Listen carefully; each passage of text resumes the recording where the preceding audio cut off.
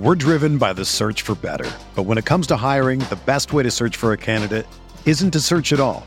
Don't search, match with Indeed. Indeed is your matching and hiring platform with over 350 million global monthly visitors, according to Indeed data, and a matching engine that helps you find quality candidates fast. Ditch the busy work. Use Indeed for scheduling, screening, and messaging so you can connect with candidates faster. Leveraging over 140 million qualifications and preferences every day, Indeed's matching engine is constantly learning from your preferences, so the more you use Indeed, the better it gets. Join more than 3.5 million businesses worldwide that use Indeed to hire great talent fast. And listeners of this show will get a $75 sponsored job credit to get your jobs more visibility at Indeed.com/Blue Wire.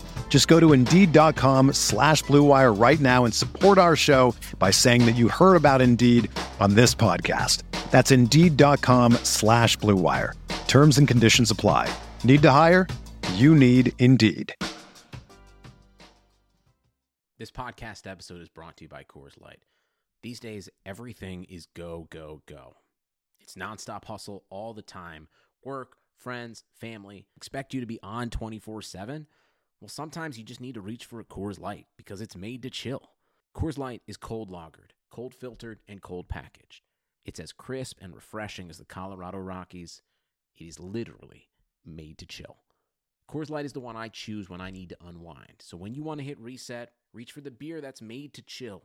Get Coors Light in the new look delivered straight to your door with Drizzly or Instacart. Celebrate responsibly. Coors Brewing Company, Golden, Colorado. Support for this podcast comes from Wild Turkey Kentucky Straight Bourbon Whiskey. Let's tune in to their one-on-one with Jamal, a real bartender from Old Fourth Ward in Atlanta.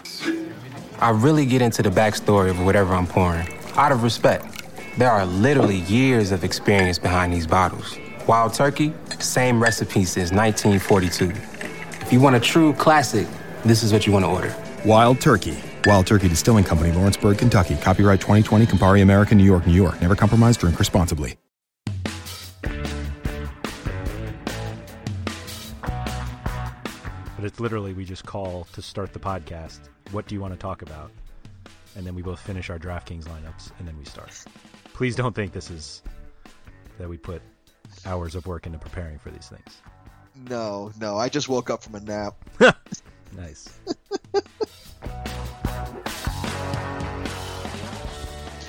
Hello, everyone, and welcome to another episode of the RotoWire Fantasy Soccer Podcast. I am your host, Mike Gottlieb, and with me, as always, is Andrew Laird. And Andrew, we get to preview the last game week of January, game week 23. We have midweek action, which means there must have been some kind of weird disturbance in the force this weekend. Oh, the FA Cup, that's right.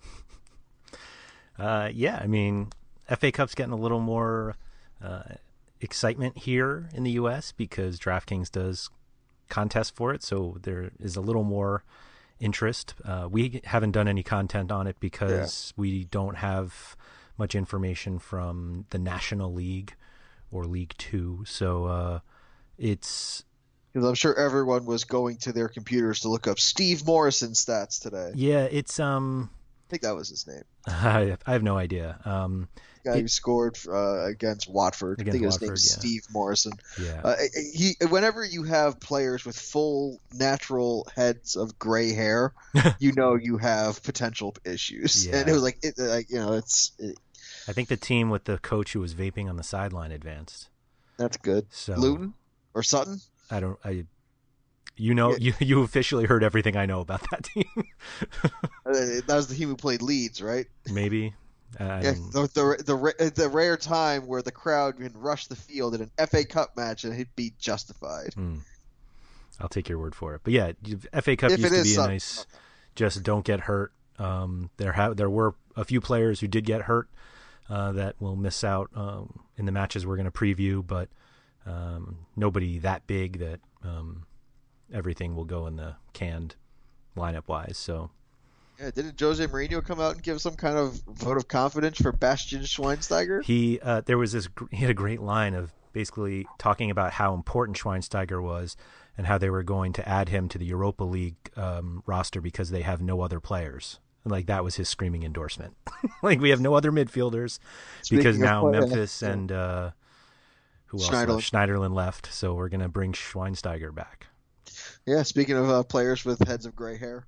Yeah, exactly. Although he's not nearly as old as it seems like he is. Like he's just been around forever. That's what it is. Yeah, he's been around forever. The same with Philip Lahm. Like it seemed like they debuted when they were like 9, and so after a while, you've been around a while, and people think you're much older than you are. Then there's Greg Oden, who, even though he was young, he looked like he was 40. Right. Exactly. Yeah. All right. We've kind of vamped enough here. We've set up the show. We've set up our shenanigans already. Let's get to Arsenal, shall we? They start things off on Tuesday, which is, I believe, the big slate. Yeah, that's the 7-game slate, which we will be previewing for our DraftKings lineups later on in the show. But Arsenal host Watford coming to town. Watford, as I just mentioned, who have just come off a disappointing defeat in the FA Cup, which I'm sure was just gut-wrenching for all of them. And then Arsenal, of course, they love to play down to their opponents, Andrew, but they can't possibly play down to this side, right? The Walter Mazzarri side is just not very good. No, but they have added a few good pieces recently. I don't know how many are going to be available for this match, but it's a very different side than what we saw at the beginning of the year. Again, with the number of players they have, they've just gotten crushed with injuries. Jose Olebas is out too. He's been suspended 2 games for his 10th yellow card, which is an astonishing number considering it's double what Diego Costa has, and everybody gives Costa crap for how many he gets. So that leaves a fairly big opening, at least playing time wise, whether it's going to be Janmaat or Zuniga or they totally shuffle everything around. But Bryce JJ played in the FA Cup match today, so that probably means he's not going to play. Probably not, but I don't know. There's playing minutes to fill. I'm just not sure how much production you're going to get against Arsenal. Yeah, I don't know how much interest you'd have with them playing Arsenal anyway. Right. So, but Olebas is obviously one of their set piece takers, so those opportunities are there. But again, how many corners are they really going to win in this one? Yeah. I think the biggest question out of this one is who's going to start for Arsenal. Theo Walcott came back from injury on Saturday against Southampton, bagged a hat trick in an FA Cup match. Danny Welbeck scored twice. I don't imagine Welbeck's going to really get consideration for starting, but Olivier Giroud's been a little banged up recently. Walcott was starting before he got hurt, so maybe we'll see that. Lucas Perez is an option as well. So, although Perez did play Saturday as well. If Walcott plays, then that can push Alexis Sanchez back to the number 9 spot. Right. Yep. Although, I mean, Alexis has performed no matter the spot. So he plays where he wants. He plays where he wants. Alexis Sanchez, he plays where he wants. There you go. So I don't know. That'll be kind of the big lineup thing, at least for GPPs in terms of going from Giroud to Walcott. Because I imagine plenty of people will have exposure to this game. I guess, but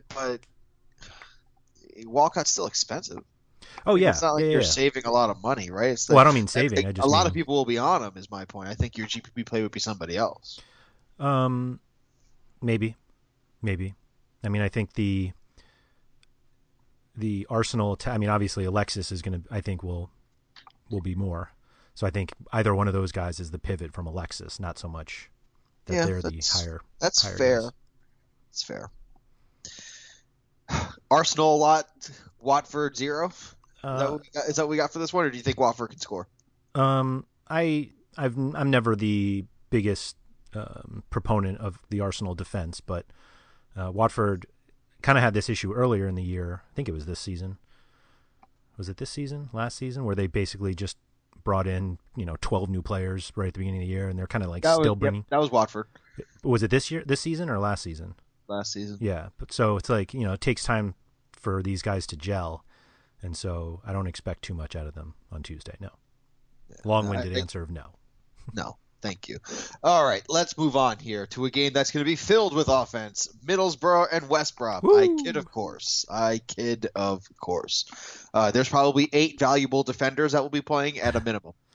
Certainly in season long. Yeah, the Middlesbrough have been really, really good defensively at home. And West Brom, while better in the attack, are not, Man City. So they're still led by Salomon Rondon. Yeah. Not threatening. The other thing is that Middlesbrough are going to be without Callum Chambers, I believe, and I think George Friend is also questionable. So there's going to be Barragon, and Barragon is out too as well, right? So that makes me think less of let me go get Matt Phillips and more who's the cheap defender I'm going to get. But Bernardo has done well when he's played. Yep. We'll see Bernardo. We could see James Husband. We could see. Wait, hold on. There's a George Friend and a James Husband. Yes, there is. That's amazing. And I think Danny Ayala's might be back. Like there's going to be cheap Middlesbrough defenders that you could probably plug into a FanDuel lineup and get just enough points where you don't have to pay up there. So if only we can get Mama Juf and Papa Soiree involved in this one. You love those two. And maybe the old Chicago Fire striker whose name was just Papa. I'll take your word for that one. Are you dropping the MLS stuff now? Wow. An old school MLS one. I believe he played for the Chicago Fire, but I'm not positive. That is a team. I know that. I'm a recent MLS person, so. I barely know the MLS. Yeah. I mean, the games that we both MLS. Went to for NYCFC, those were the only games that I've been to. Fair enough. Anyway, it's just those are the kind of names that will come up when you're talking about Middlesbrough and West Brom because you're just searching, right? Yeah, I think I think you're going to be chasing crosses and assists in this one more than the goals. Yeah, and I'm just not even sure. I mean, I do think West Brom will win. This is kind of a weird slate in that I think a lot of other than Arsenal, I believe, there are plenty of road teams that you can key on. The thing with West Brom is that, again, Middlesbrough have been pretty good defensively, even though we just talked about how many guys they're missing. But West Brom shouldn't be so dominant that you can be like, all right, I'll take Matt Phillips or Chris Brunt and be okay. Not to say that Salomon Rondon's not going to score, but I just don't think there's enough out of West Brom in this one to warrant too much consideration from those guys, at least in cash. Probably not. I disagree. Sorry, I agree. Sorry. I was like, wow. Yeah. Oh, nice 180 I just pulled on you. Totally. A total deadpan 180. Yeah, no, it seems like a little bit of a barren wasteland over there, though, in that game and just in general. If the game looks like a maximum of 2 points will come out of it. So remember I was saying last week I thought there was going to be a game that'd be 0-0. It wound up being 2-2, but it has that same feel. Mm-hmm. Yeah, I mean, a lot of games at Middlesbrough without a top 6 or 7 side, although West Brom are technically a top 8 sides. They're 8, yeah. So I'll say top 7. Yeah, I don't expect a ton out of this one. All right. We'll get a little bit more out of our next game, which is Swansea entertaining Southampton, who come to town from the South Coast. Southampton found a little bit of offense last week, and Swansea are always a good team to play when you're looking for offense. But I used to think that Swansea was just a week off for everybody, but it looks like Paul Clement has done a decent job getting this team to start playing hard again. Yeah, they're still giving up boatloads of goals, at least, more in the, over the last few games. But they've actually been atrocious at home defensively. I think it's 11 goals allowed in their last 3 home games, which is pretty astonishing because you would think that teams near the bottom would be, everybody's always better at home, and yet Swansea have actually been really bad. The weird thing is that Southampton, aside from their last Premier League match, really hadn't been scoring much at all. And they, if you are huge into recency bias, you're going to be like, all right, well, Southampton are good and they can score, and Swansea give up a ton of goals. But Southampton have been really struggling scoring. And while I think that, visiting Swansea gives you plenty of opportunity to break out of that funk, I'm just not sure we've seen enough recently to like show that they can score, like they can put up like 3 or 4. I don't think it's going to be that significant. No, and they're not that they're not that clinical. Yeah, exactly.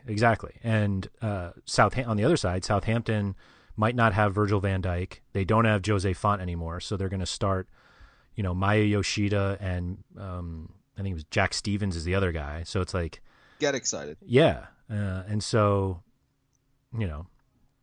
nobody should be shocked when Llorente scores again, but we will be. I'm not taking him, but but I think don't worry, we will be. Yeah, Sigurdsson hasn't been great of late either, but this home against Southampton shouldn't be something that totally scares you away.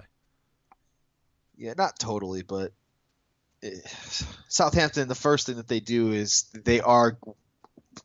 what they set out to do first is to be well organized defensively, and they'll attack second. I know, but when you have two guys who you have one that basically never plays, and the other one is Maya Yoshida, I mean, how much as you can be as organized as you want, they're just not. Whether they can execute that is a lot different. And Swansea have shown the ability to put up goals against pretty much anybody. Yeah. All right, that's fine. I'd like to see. I'm not going to argue with you that much. Yeah, I'm trying to play devil's advocate on this one, but it's I'm failing. I don't think he's coming back or not coming back. I don't think he's going to be available. But Luciano Narsing from PSV, he transferred a few weeks ago, and real fast. Yeah, but I don't think he's available, or he's been hurt, so I don't think he's going to get a start right away. But I think he'll at least provide a little more that at least an option for Sigurdsson to find. Yep. They can't get much worse. Fair. They can't get much worse. That's really setting the bar high. Yeah. Speaking of not getting much worse, it's Bournemouth and Crystal Palace. It really doesn't get much worse than this either. These matchups stink. Yeah, it's a weird slate. Oh God, it's just I'm trying to latch on to something exciting here, and I'm not going to get to it until the end of the day on Tuesday. I think this one might be a high scoring game. I mean, technically, you should start your midfielders against both of these teams because they both give up a lot of points to midfields. But good God, man, these teams are bad. Yeah. Crystal Palace should have Wilfried Zaha back. It's a matter of whether he starts or not. But Ivory Coast crashed out from Africa Cup of Nations, and he has been back for almost a week now. So I would assume that he gets right back in because they can't find anything. The Patrick Van Aanholt deal has yet to be announced or finalized. He had his medical on Friday, and yet there's been nothing since then. But presumably that goes through. Do you think he starts right away? I mean, that's literally days after. Yeah.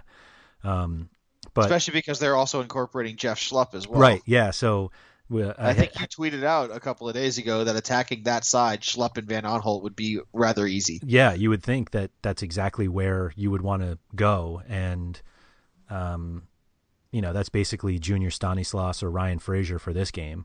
Again, it's not like Jeff Schlupp and Joel Ward are that much better defensively, although Ward at least knows he has to defend. Defensive, right? He knows he has to defend as opposed to Van Aanholt, but. So I'm not sure where that's going to happen. But I assume that they need to get Zaha back in there as soon as possible because they were awful without him. I mean, not that they were great in terms of getting points with him, but he was their best player when he left. Yeah, I'm wondering if they're going to do 3 at the back and put Van Aanholt on one side and put Schlupp on the other. And put Joel Ward in the middle. Those are going to be the 3 in the back? Well, no, Joel Ward would be one of the 3 in the back, and the other 2 would be the wing backs. Would be the wing backs. I got you. Yeah, I mean that. Because that eases the defensive burden on the wing backs a little bit because you have multiple covers. Yeah, but then, and then who is it? Zaha, Benteke, and who else? Punchin. As the first 3, or is it more like a 3-5-3? It would be 5, and then most teams do 5-3-2. Yeah. or if they do 3-4-3, but they can't do three. I don't know. I doubt they can do 3-4-3, but yeah, they do have guys to play three in the back. Like they can play Dan, Delaney, and Tompkins back there. And I was about to say be fine, but they can. I mean, they're usable. Yeah, I guess what I'm trying to say is I think that they have such in defense. I think that they're going to try to beef up the defense by putting 5 back there, and then probably do something like a 5-3-2 or a 5-4-1, something like that. Like a 5, maybe a diamond midfield or something like that. Yeah, I mean, at this point, why not try something that? I mean, they've got plenty of attacking wingers at this point, so you just need to figure out a way to get them all on the field. Yeah. I mean, I think 5-4-1 would be something, because you can have Cabaye at the base of the diamond and punching at the tip of the diamond. You can put Zaha and whoever else you want on the sides of the diamond. We're forgetting somebody, and I can't think of who it is. I mean, it's certainly not Andros Townsend. Yeah, but we all know it's not Andros Townsend, but everybody else is kind of just another guy at this point, right? Yep. Yes, I would say everybody else is a guy. And I'm pretty sure we'll never see the Benteke-Remy combination again to start a game. Especially, did we ever see it in the first place? Yeah, they start. Yeah, they're 2 games ago. I know it happened, but what I'm saying is, did we actually see anything? Yeah. Well, no, nothing came out of it. So, but again, I think there'll be plenty of fantasy points in this game. I mean, Bournemouth. We had been saying how good they were, or at least that they were better defensively at home, and then they got blasted at home. So. I obviously don't feel that way anymore. But Simon Francis is coming back, or he is back, from his 3-game suspension. And so, we have to see whether if he starts, and then 2, if he starts, at center back or at right back. He had been playing right back with Nathan Ake centrally. And then obviously Ake is gone. So looked good against Brentford, playing left wing back. Yeah, he did. So, it all depends on what, where Francis goes back, because I think the other thing is that he was taking a few corners before he left, so that obviously will take those away from Junior Stanislas and or Ryan Fraser. So a lot of question marks on both sides of this game. Yeah, as the Big Lebowski would say, a lot of ins, a lot of outs, a lot of what have yous. Yes. All right. A game that should be with few ins and outs and few what have yous would be Sunderland, who have Tottenham come to town, and this looks like the makings of a bloodbath. Sunderland, of course, who are still languishing in dead last place. David Moyes unable to turn the tide as of yet. And Mauricio Pochettino's side coming to town, just they kind of keep on doing their thing, right? They kind of stunned Wickham right at the end, with Son getting the goal right at the death.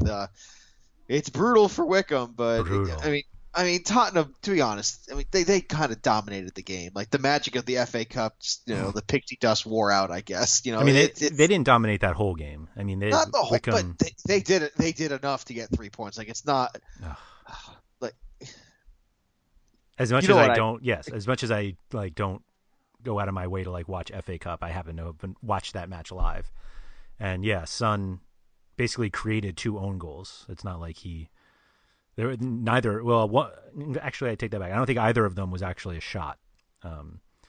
But they went in and they escaped. But Sunderland, they've basically just given up selling Van Aanholt. Not that he was by far their best player, but he's a defender who can't defend, and they didn't. Yeah. And that's a problem when you're in last place. Yeah, and when that player has value, if you're in last place, that's what you do. Yeah. You sell off that guy for money, and you can either reinvest that into a defender who can defend, or you just hold on to it and take your windfall payment and then try to go at it again in the championship. I mean, it's too early to say that, but I don't think so. But Jermaine Defoe revenge game, anyone? No. No. That's just silly. Yeah. That'd be like talking about a Patrick Van Aanholt revenge game when they play against Chelsea. Yeah, there you go. No, I mean, Defoe had a better more productive time at Tottenham than Van Aanholt. Fair. That's fair. That's fair. Yeah. But anyway, I'm not trying to say that they're the same player. So it's kind of like who knows who's going to start for Sunderland. I think Lamine Kone is still gone. Oh no, nope, he's back. He's back. Excuse me. So Djilobodji was also out with AFCON as well. Yep, he's back. So that helps. Whether or not they play though is a different story. Like Djilobodji's suspended. It's a long trip back. Is also what I'm trying to say. The only person who we know is going to play from AFCON who just came back is Sadio Mane because they sent a private jet. I don't think he's going to start though. So they said that he. At least the report that I read hope he can be available. I don't think. Yeah, I don't know. We'll find out. I would be shocked if he started. I wouldn't be for how hard, even though they've been so bad. But anyway, that's my point. We'll get Liverpool. I think he might play like closer to 50 minutes than 60. But I think, if he starts. But it's I don't know. We'll get there. I think it would be important. Anyway, we'll get to that game in a minute. All right. Lots of goals for Tottenham. No goals for Sutton. Sunderland. Yes. I would agree with that. Okay. And hopefully, Kieran Trippier gets a start. Yeah, right. Even though he's not cheap on DraftKings. I think he left injured too on Saturday in that Wickham match, so no chance there. There was no chance anyway. But I think ultimately what people are going to decide is between Eriksen or Dele Alli, because Eriksen. Alli has 8 goals in his last 6 games. Yes, I know. And is cheaper. I think that's what. Yeah, I know. What Eriksen is doing is sustainable. What Alli is doing is not. It's almost like you read my article. Yeah. Which I know you didn't, so that's actually pretty impressive. I know. It's great. Has it published yet? Yeah. Damn. Sorry. Yesterday, in fact, not even today.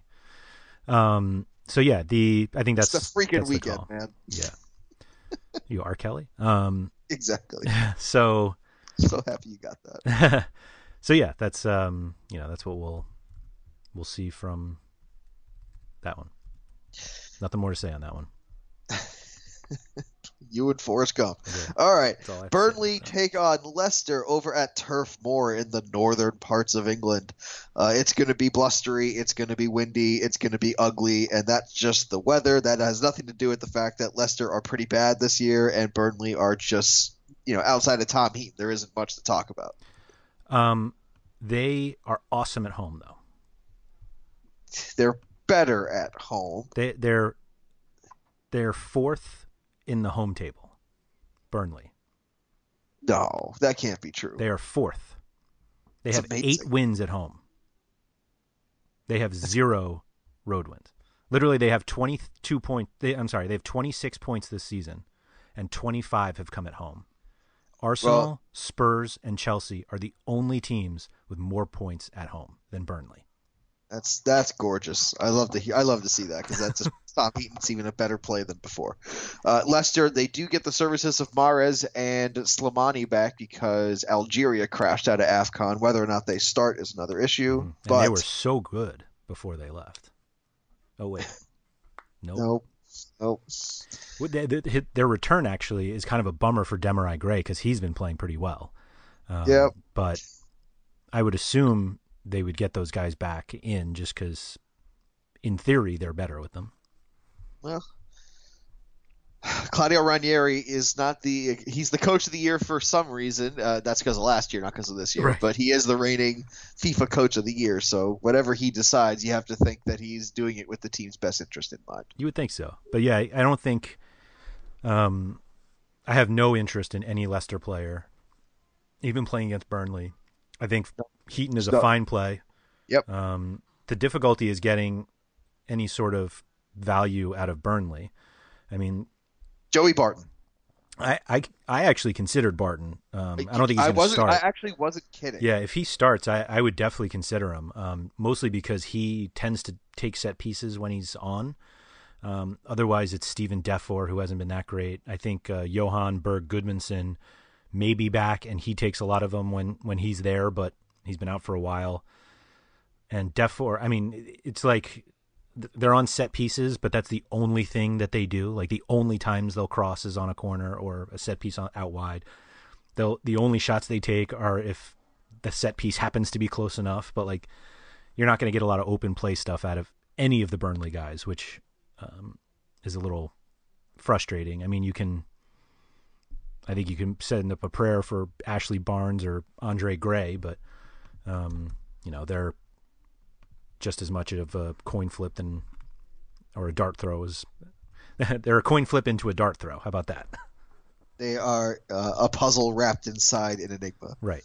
So it's just frustrating when you have like I would be fine going all in on Burnley if they had Snodgrass, which they don't now. But like they don't have a guy like that, which is just like a waste. Yep. Even what if Andre Gray starts? I mean, he and Barnes are the same. They're just goal dependent players who, like, sure they might score, but they are more likely not to. And I'd rather. Like I'd probably go with Defour before any of those guys. It's a sad state of affairs. All right, let's get to the one good game of Tuesday, shall we? It's Liverpool at Anfield taking on league leaders Chelsea, who come to town sporting all cylinders firing, even at multiple levels. The young guys played against Brentford. They looked great. But again, the mantra of the day was it's only Brentford. It's only Brentford. It's only Brentford. Mm-hmm. For me, this is a game. Obviously, it's more important that Liverpool win than Chelsea.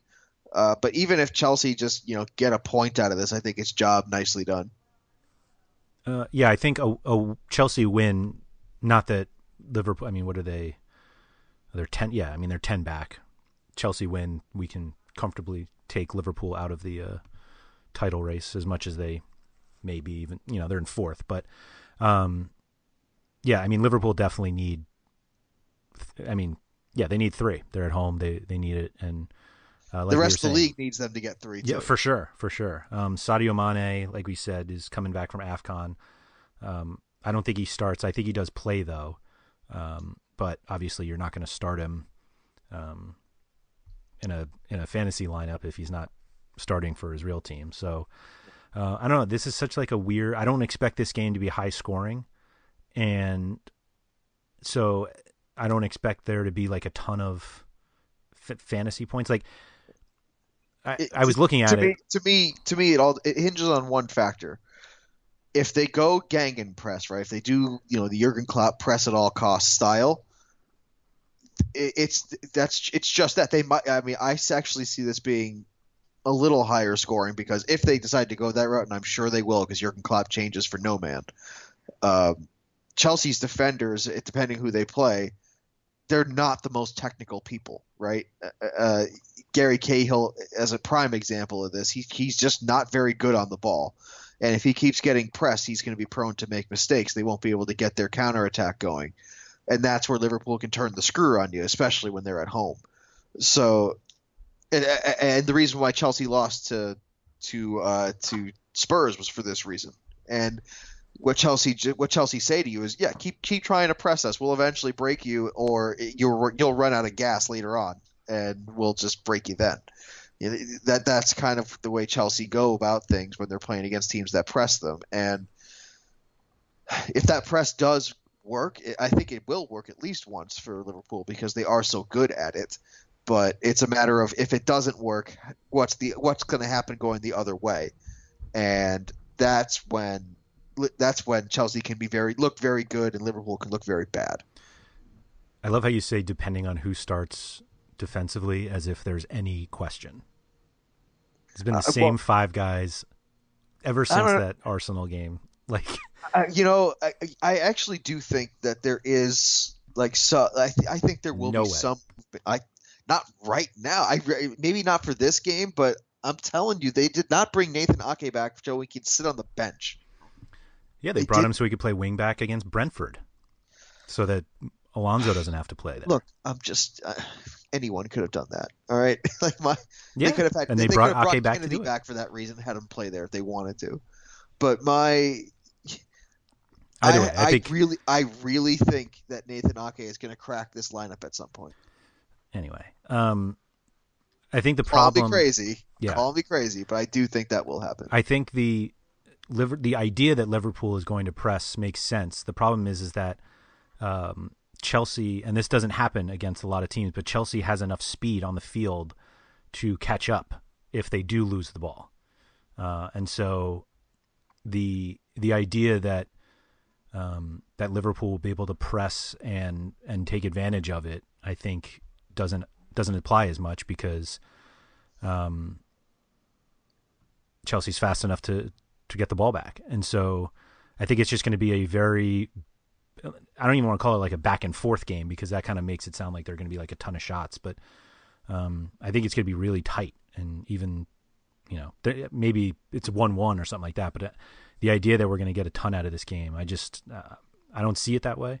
I was looking at it mostly because from James Milner, he's obviously the most expensive defender, but he gets so much of his fantasy value from corners, and it's like, how many corners do I really think Liverpool is going to win? And I just don't think they're winning that many of them, enough to overpay for him by so much. And then you look at the other guy, Marcos Alonso is obviously another one who gets plenty of fantasy attention, but he's basically been awful as a fantasy option for weeks. Basically, he's been awful. Right, other than that brace he scored. Yeah, he's been awful. And so, not that you pick. So I was like, if the game's high scoring, you kind of think, or not going to be high scoring, you go to defenders. But, those are two guys who at one point we considered the two best fantasy defenders. And I'm just not sure we're going to see either of those guys, meaning at their best fantasy wise, in this game. Like, there's no way that James Milner finishes this game with like 15 crosses. But he might score on a penalty. It's unlikely. I'll give you that it's unlikely. Yeah. And then in terms of corners for Chelsea, we've seen Pedro take them of late. Hazard hasn't taken them in a while, so I think he's kind of out of that rotation. Willian sometimes takes them when he's on the field. Fabregas takes them when he's on the field. So it's like there's just so many question marks of who to rely on. Obviously, if we see the lineup, if Fabregas is out, which presumably he would be, I assume you would want to play it a little safer on the road, and so you'd have Matic and Conte, but N'Golo Conte, not Antonio. And so I just and then how well do you think Liverpool can break those guys down? It's the really more. I think they can break Matic down. I mean, Matic is not quick. If you talk about recovery, Conte on the other hand is quick enough where you can recover. But yeah. So I just it's gonna take. I think it's gonna take. Here's the way I see it, right, and this is the way it's kind of gone for both teams. It's gonna take a perfect effort for Liverpool to get 3 points. Mm-hmm. If Chelsea don't play at their best, they still may get something out of this game. Yeah. And which is why a lot of people, I think the percentages are actually even on both teams for the victory, or maybe Liverpool. Liverpool's a slight favorite, yeah. But it's very slight, right? And I mean, I think when I first looked at it, it was 8 days ago. So Liverpool's definitely a favorite, but like you said, it's slight. All right, because we're contractually obligated to, let's talk about the Wednesday games. There's really not much here. There's only 3 games, and I don't think any of them are any good in terms of quality that you'll see. There's some mismatches to exploit, so if you're playing this 3-game slate, you're probably going to have mostly teams from Manchester and maybe one from Liverpool on your team. We have Manchester City traveling to West Ham United with the newly minted Robert Snodgrass joining the Hammers to replace the departed Dimitri Payet. Good exchange for West Ham? I think so, actually. I mean, when you think about the fact that Payet was never going to play for them again because he got stubborn, and they got $25 million for him, which I think was double what they paid for him 2 years ago, or 1.5 years ago. They got him basically the summer of 15, excuse me, and they got Snodgrass for $10 million. Snodgrass, I mean, let's not put Robert Snodgrass in the same category as Dimitri Payet, although fantasy-wise, he's been much better this year than Payet, and he can do a lot of the same things. So, yeah, I think it's a great deal for West Ham. I think it's also a good sign for Mikel Antonio at the back post. Yeah, for sure. Yeah. Good call. And Manchester City, they're not exactly barn burners defensively, but I can't see West Ham getting anything off of City, especially the way after City played last week. Aguero apparently picked up a knock in their FA Cup game, so it's possible that he doesn't play. And so I don't know if we see Gabriel start, if we see Iheanacho. Iheanacho hasn't even made the bench recently, so I'd like to see Gabriel get a run out there. That would be fun. Jesus. That's right. But you don't think that West Ham can score against Man City? Anyone can score against Man. I hate that word, can. You don't think they will? Yes, they can. Do I think they will? I mean, they kind of rallied around Payet dissing them. Sure. That only lasts so long. Especially when there's a FA Cup break in the middle of that. That really only lasts so long. All right. I'm not saying that they won't score. I think they will score one, but I don't think it's going to be some kind of predictable way. I mean, think it's Antonio on the back post? Yeah, I mean that's the most predictable way of all of them, or our Snodgrass. No, Snodgrass probably won't take penalties. That'll be Mark Noble's job still. Yeah. I in that regard, Snodgrass's value goes down because his goal threat is lessened. I mean, because he's not taking penalties. That's not. And he probably won't shoot as much. Because he's not going to be the only person who wants to shoot. Yeah, I don't think it's as drastic as you're making it seem. Well, I think I said only in that regard. I don't think he'll score that much, but I think he will get more opportunities for assists. But you're then chasing assists. Because especially if Andy Carroll's on the pitch, right? Robert Snodgrass has a wicked left foot in open play and in. Yeah. I'm fine with that. Yeah, I mean, you were chasing assists with Payet. I mean, nobody had any problem playing him. Yeah, I'm with you. It's just that. I mean, hopefully Snodgrass takes all the set pieces. So all corners and stuff like that. Yeah, I assume he would take the set pieces. That'll help. That'll help. I mean, I think his value is not drastically different, whether it goes slightly up or slightly down. 50-50. I mean, I think it will be slightly down, especially in the short run, because he has to adjust to new teammates and a new system. And not being the number one fiddle, he's going to have to fit it. He's going to have to fit in, not being the guy. I'm not as convinced he's not the guy. Robert Snuck. Okay. All right. We'll find out. I disagree with that. He is not the man at West Ham. I mean, I just mean in terms of play. You don't think he just fills the gap that Payet left? That's asking an awful lot out of a guy who. Is it? Payet's been terrible. You're thinking of last season's Payet. You're not asking him to fill the gap for a terrible Payet. You're asking him to fill the gap of a well-playing Payet. But they didn't have that. Oh, thank you. But what I'm saying is you're asking him to be the good Dimitri Payet in that statement, not the bad Dimitri Payet. I think he will be better at West Ham than he was at Hull, fantasy-wise. And I disagree. Okay, good. But I think I just wanted that on record here. But I think the difference, whether it's one way or the other, versus his value at Hull, I think is small. Because I don't think his game will change much. But I do think it goes slightly down, especially in the short term. Because of a lack of goals? Because of a lack of goals and a lack of chemistry with his current teammates. Okay. I think. All right. Okay. All right. We just disagree. All right. Manchester City. Who do you think? Who do you like most in that midfield? It's got to be De Bruyne still, right? Yeah. Raheem Sterling is he an option for you? He's been playing better. Yeah. Yeah. That's how I feel about him. All right. I won't ever really roster Raheem Sterling with any sort of confidence. If Iheanacho plays, Iheanacho or Carroll? That's a good one. I would probably. That's the sad state of affairs we're in right now, by the way. I would probably play Carroll. All right, Gabriel Jesus or Andy Carroll. I really like Gabriel, so I'd probably take him first. but I should take Carroll. Okay. Snodgrass or De Bruyne? De Bruyne. Come on. All right, so we're not crazy about Snodgrass. Yeah. Okay. All right, let's go on to the most evenly matched game of the Wednesday slate. That would be Everton traveling to the Bet365 to take on Stoke.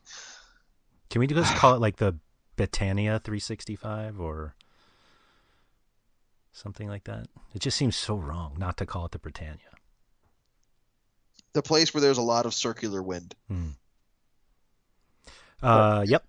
But Everton come to town playing very well. Yes. Ross Barkley particularly. Lukaku got his goal last week. It looks like Everton have kind of righted the ship when they were in a little bit of a drought. I don't know who to play though, except for Lukaku. Morales is the answer you're looking for. Is it? Yeah. Yeah. You wouldn't take Coleman over Morales? No, I would not. Joel Robles if he continues to start? Sure. I mean, and now on Stoke, is there anyone that you would take, even in a matchup against Everton? Back to the Robles though, I think you could make an argument for every single keeper on this slate except Claudio Bravo, which means he'll have the 4-save clean sheet. And nobody else will. Yes. That is. I just looked at the whole slate. Yes, that is a very good point. Yeah. I actually think if you're ranking goalkeepers pretty much any week, between Claudio Bravo ranks 15th through 20th every week. Yeah, for sure. But anyway, so yeah, Morales is the right answer, mostly because he's taking corners and some free kicks, because Barkley's not really taking them. Barkley is, like you said, he's playing well, but he needs to score really to make value. Coleman, I would probably put Coleman 2 or 3 with Lukaku there as well. Lukaku's, another one. He's just very goal dependent, but and playing at Stoke's not easy, so there's that. But yeah, sell this game hard, Andrew. Sell it hard. I don't think. Well, we should also know, if you're looking at the Stoke side, Everton are on a 3-match clean sheet streak, and they've had 4 in their last 5. Right, yeah. I'm just saying if you're thinking it's a Marko Arnautovic breakout game again. Unlikely. Yes. All right, let's go on. Nobody's ever happy with Stoke. Did you see that Bojan moved to the Bundesliga? Fantastic. He was loaned to Mainz, so don't roster Bojan. Yes, correct. Do not roster unless you're in a Bundesliga league and you're taking a chance on a Mainz forward. Right. No. Yes, correct. Okay. Manchester United. The Bastian Schweinsteiger led Manchester United are at Old Trafford to take on Hull, who travel there. They look like they're kind of resigned to their fate now too, selling Snodgrass. I mean, they did get max value for him. A double-digit £1 million bid is just – that's max value. You got to take it when you're Hull. No doubt. But this team stinks. This team's not good. It's not good. I mean, I remember when they went down, I thought they were one of the better teams to ever go down, and it's a lot of the similar players. I was going to say it's because you like Abel Hernandez so much. I do like Abel Hernandez, and I like Andrew Robertson. Mm-hmm. I think Andrew Robertson's a good defender, and he's just being hidden in that terrible Hull side. Mm-hmm. And El Mohammedi's still gone, so not that we were really going heavy on Ahmed El Mohammedi. Yeah, I think everyone who's playing this slate on Wednesday is going to have players from Manchester City, Manchester United, and Everton, and that's it. Maybe a Lee Grant. I was going to say Harry Maguire has been playing pretty well for Hull. Love Harry Maguire. If you're going to produce fantasy points, I'm going to like you, and he's been doing it. All right, who's going to produce fantasy points for Manchester United? I assume it will be Zlatan, and I think we mentioned it on our review podcast, but so much of United's of finding a player on United is who else is starting.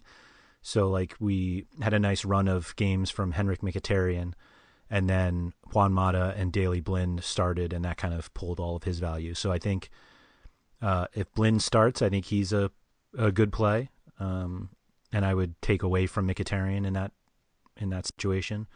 I would probably only play Mata as long as Mkhitaryan and Blind were not playing. So, it all depends on that lineup.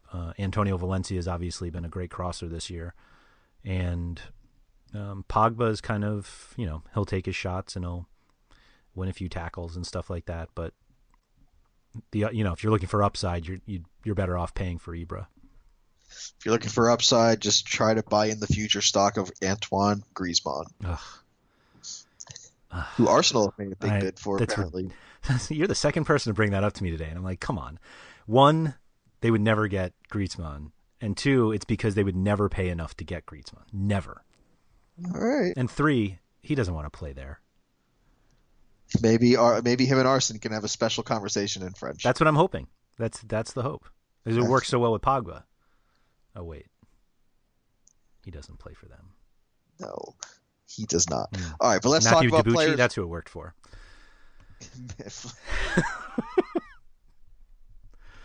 Olivier Giroud. There you go. Francis Coquelin. Mm-hmm. We got all the great French stars. All of them. All right. Let's talk about our stars and our DraftKings lineups now, shall we? Let's do it. You beat me, I think it was like 1.5 points last time, something like that. It was something like that. Yeah, it was not much. All right. When you first called, when we were start doing our pre-pod podcast, when we just kind of talk about what we're going to talk about, I was still filling out my DraftKings team, and I said that I had one player on it. Mm-hmm. Can you guess who that the first player was? Tom Heaton. Yes, correct. Yeah. So I had Tom Heaton in goal. Before you go any further, I don't want people to think that we plan these things, because that made it sound like we had like a whole conversation about it. But it's literally we just call to start the podcast. What do you want to talk about? And then we both finish our DraftKings lineups, and then we start. Please don't think this is that we put hours of work into preparing for these things. No. I just woke up from a nap. Nice. Oh, man, that's not even true. It just sounded funny. Okay, Tom Heaton is my goalkeeper. I've doubled up on Burnley with Stephen Ward as one of my defenders. I like it. Yes, indeed. I'm going to tell you why I like it in a minute. But all right, just give me 1 second. Tom Heaton is at 4,900 and Stephen Ward's at 4,500. And the aforementioned Bernardo I've also chosen for Middlesbrough. And that is a $3,000 defender, and it's only because he's going to start, and it's $3,000. Bernardo? I missed it, sorry. Who was the guy before Bernardo? Stephen Ward. Oh, Ward, right. I wrote about Ward as well. You sure you didn't read the article? I'm positive I didn't read the article. Leicester have allowed the most crosses to left backs versus any other team in the league. That's so bizarre. Yep. How about them apples? It's Mahrez's side. It's Mahrez's side. Mm-hmm. How about them apples? I have. Which means that you definitely have Stephen Ward. I don't. I feel bad that I don't, because I wrote about him, obviously. But no. So I have Ben Foster at Middlesbrough. I have Simon Francis instead of Ward. How much is Foster? He's 4,800. Yep. I have Simon Francis at 44 with the expectation that he gets back in and plays right back. Simone Francis. Simone, excuse me, yes. If he doesn't start, if it's Simon and not Simone, then I could go to Ward in every other lineup I play and not against you. Or Matt Lowton. I liked that side too. And if Tyron Mings plays outside, he'll be Tyron Mings. Oh, right. Oh, okay. I like that. Okay. I like that. And if Adam Smith plays center back, it's Brad Smith. I see what you did there. Yes, very clever. I well know my done. Brad trivia. That was yes, very good. That was very good. That one took a second. No, I got that one at least. And then I paid even less for a fill-in Middlesbrough defender, and I paid $2,600 for James Husband. Ugh, screw you. Mostly because I think Husband will play out wide, but that Middlesbrough backline will have plenty of value. Or at least they'll have a bunch of cheap players. Let me not pretend like they're going to pay off. Yeah. And I have 5, I would call them 5 midfielders. I would call mine to have at least 3 and possibly 4. Okay. I'm just going to go through all of mine. Go for it. I didn't want to do this, and I happen to have done it now, but I paid up for both Alexis and Christian Eriksen. That's pretty good. They are the 2 most expensive players, and I think while I normally try to stay away from doing that, I think there's enough value elsewhere because of how weird the slate is. I faded the Liverpool-Chelsea game completely, so that's why I have money, because so many of their, like if you go down the list, there's 8 of the top 10 guys are from that game. I paid $5,800 for James Ward-Prowse because I haven't been burned by him in a while. But playing at Swansea, he just whips in enough crosses that I think he can pay off. I paid $7,000 for Wilfried Zaha. Okay. Is it Zaha or Zaha? It depends on your accent. Go ahead. Okay. And my final one was really just to rub it in on you, and I don't think he's going to start, but I spent $4,100 on Joey Barton. I have $700 left. Joey bleeping Barton. I have $200. I really would strongly consider Barton if he starts, because I really wasn't joking before. I know.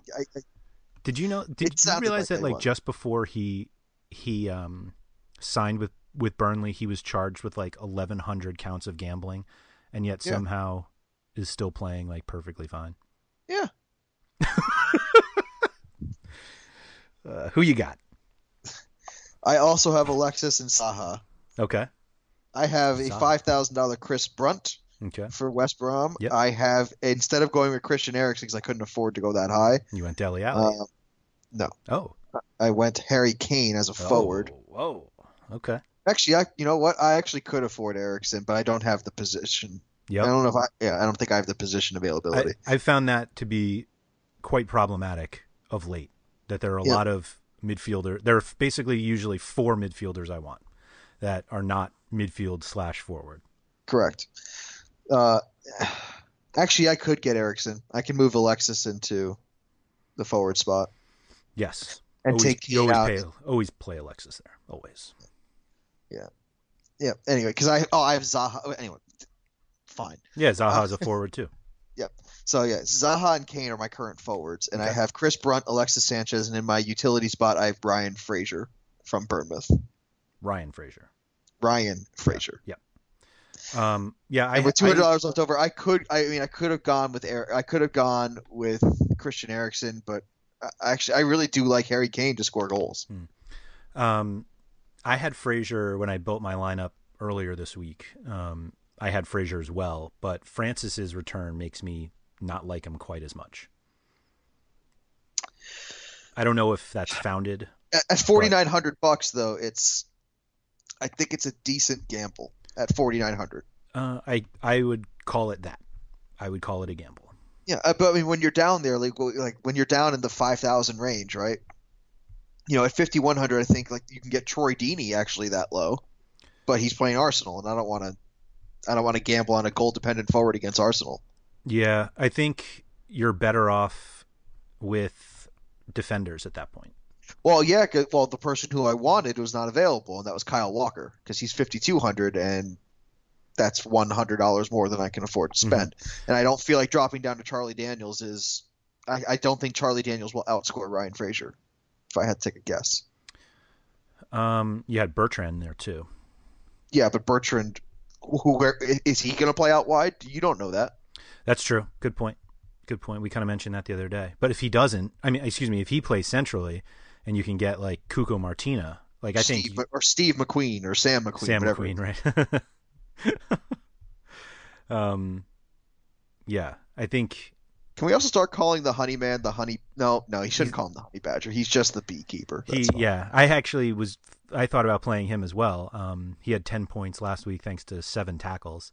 And my thought is if you can get, tackles are not nearly as reliable as crosses when you have guys who cross, but Honeyman is only 3,300, and which is great for 10 points. He also had a yellow card, so he would have, the game would have even been better. But I don't know how many tackles he's winning against Spurs. Maybe a lot, maybe none. So who knows? He should be called the honey farmer. No, the beekeeper is perfect. That's like a thing. An apiarist. No, so is a honey farmer. I know, but like you say beekeeper and people, picture the guy in the suit, and like a honey farmer. Like what is that? What does that look like? All right, just a farmer. How about an honey? apiculturist? How about an apiculturist? I'm just going for different names for beekeepers at this point. I have my thesaurus up. Yeah. An apiarist. I think we're trying to fix something that's not broken. I'm just spawning. It spawns from my own jealousy of not coming up with the honey keeper, whatever, beekeeper. All by my lonesome. I get it. Instead, I went for some kind of sweet and low joke during the middle of the week. That was bad. No, that one. Yeah, it was worked, bad. Yes, but don't get me wrong, it was bad. Oh man. All right, let's end this so we can start watching the USA-Serbia game. For Andrew, I have been Mike, and we are going to end this episode of the RotoWire Fantasy Soccer Podcast. For everyone who is participating in the midweek slate, enjoy it. Good luck. Score 1 point fewer than myself and 2 points. Well, sorry, and you can score the same as Andrew, just one fewer than me. We'll talk to you and review all of this action later on this week, and we'll talk to you then. Thank you so much for listening.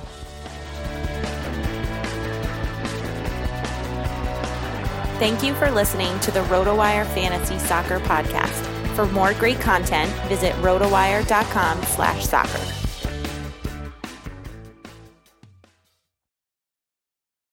They're gonna kill the love of my life. Casey! If I don't go back to what I was doing. This Friday. Our line of work is quite brutal and quite ruthless. How far would you go for love? You steal truck, bring it to me. Then you make your money. Is it dangerous? Of course it's dangerous! Nicholas Hoult, Felicity Jones, with Ben Kingsley and Anthony Hopkins. All this trouble, all this pain, for love. Collide. In theaters Friday. Rated PG-13. May be inappropriate for children under 13. This is the story of the one. As a maintenance engineer, he hears things differently. To the untrained ear, everything on his shop floor might sound fine, but he can hear gears grinding or a belt slipping. So he steps in to fix the problem at hand before it gets out of hand. And he knows Grainger's got the right product he needs to get the job done, which is music to his ears. Call, click Grainger.com, or just stop by. Grainger, for the ones who get it done.